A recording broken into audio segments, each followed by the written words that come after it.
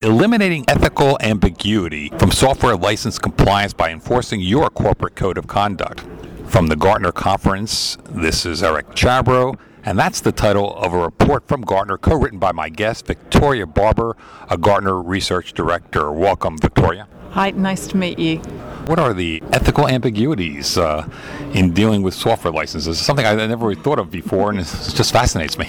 Well, software contracts and software licensing are very complex, and if you speak to lawyers, they'll probably tell you that software contracts are some of the most difficult to interpret of all contracts, probably even worse than contracts for house purchases. And why so? Because technology changes so much, the contracts are written to try to cover all eventualities, but nobody really knows what the technology is that's going to happen. So somebody writing a software contract 10 years ago was trying to predict how you were going to be using the software. So they were trying to allow for circumstances that might cover virtualization, about the outsourcing that we've started doing, the idea that we might start offshoring. They probably didn't think about cloud, but they were trying to make sure that whatever happened, that was covered in the contract. So there's a lot of fluffy terminology at times where you'll find that the end users and the vendors have different opinions on what that terminology means,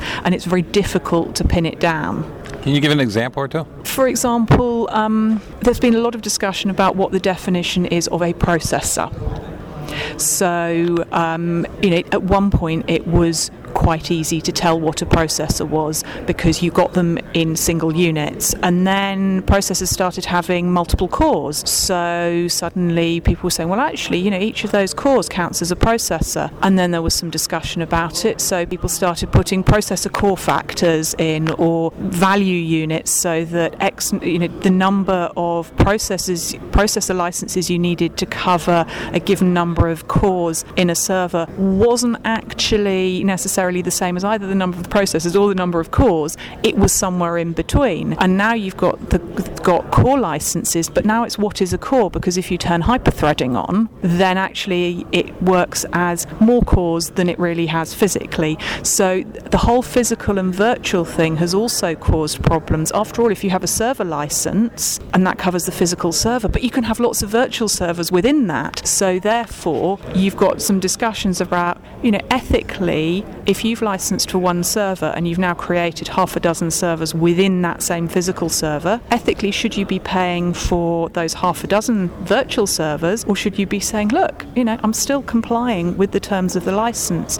So there's a lot of discussion around some of the terminology here and how we define things. And when people are looking at these contracts, are they complying with the letter or the spirit of the contract? And so the software vendors are starting to change their terms and conditions. They're starting to put some of the terms and conditions in on hyperlinks, so that those may actually change. And if you're not checking them regularly, you may find that the terms and conditions in your contract have changed without you knowing. That again creates an ethical problem, because how can you keep up to date with that? Is it ethical of the vendors to make those changes without notifying you? Asset management becomes very difficult to do because you're trying to keep up with an amorphous mass of constantly changing technology and contracts and terminology, and it never always exactly fits. It's very unusual to get a software contract that absolutely exactly fits with the use case that you've got.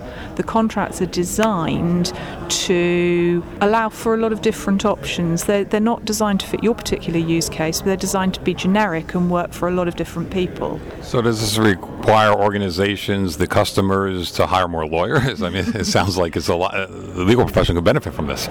I think we'll find most of the software copyright and software contract specialists are employed by the software vendors, and that's another thing that clients need to remember. Sometimes in audit situations, you do see clients who are very upset and angry by the outcomes and feel that they're in the right and want to go to litigation, but their legal departments aren't specialised enough, and the software vendors do employ a lot of legal experts and probably therefore are in a much stronger position if things do go to litigation. Interestingly, the only companies who do tend to employ a similar number of experts in this area to the software vendors tend to be the mobile phone companies, because they're doing a lot of technology litigation.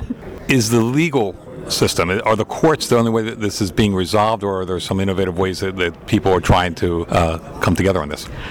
It doesn't tend to go to litigation because the costs involved, lawyers will often say that the cost involved in going to litigation is going to be far higher than the cost of actually purchasing licenses in the way that the vendor wants to, or making the technology changes that are needed to comply with the license terms and conditions. It very rarely goes to litigation, and even if it does, often settlements are made out of court. That means that sometimes it's very difficult to get clarification on these issues because there hasn't been a legal judgment on it. Is there any difference between, say, here in the United States and Europe or elsewhere?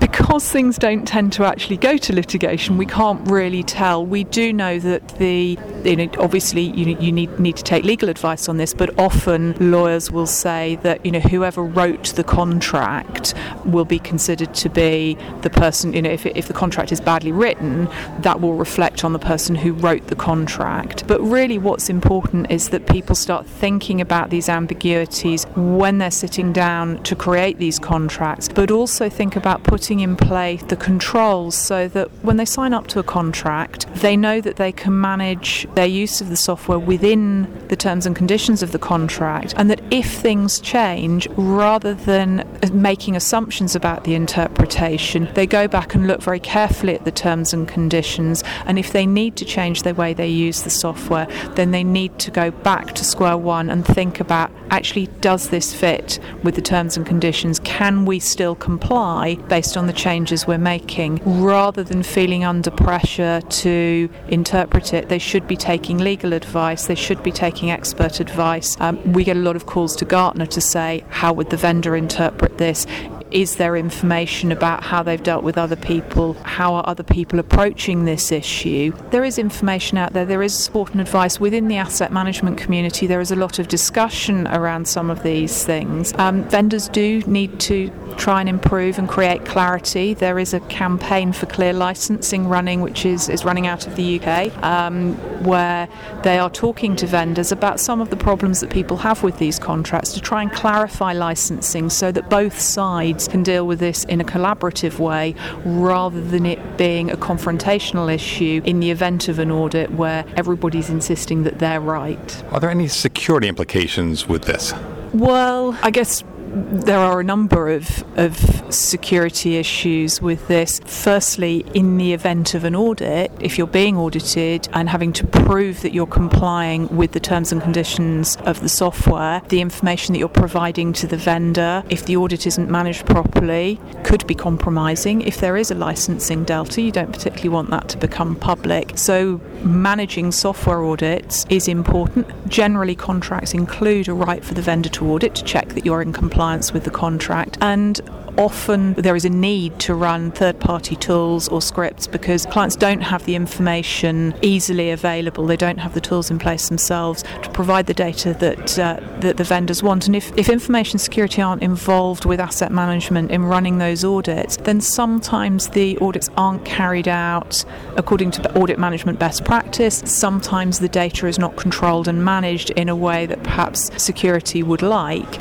And often the data can be sensitive because information about users, about the devices, about the way the software is being used, about the products. In some cases, you don't want people to know what products you're using. So the information that's supplied to auditors can be very sensitive, as can the results that they come back with. So from a security perspective, that data really needs to be looked after.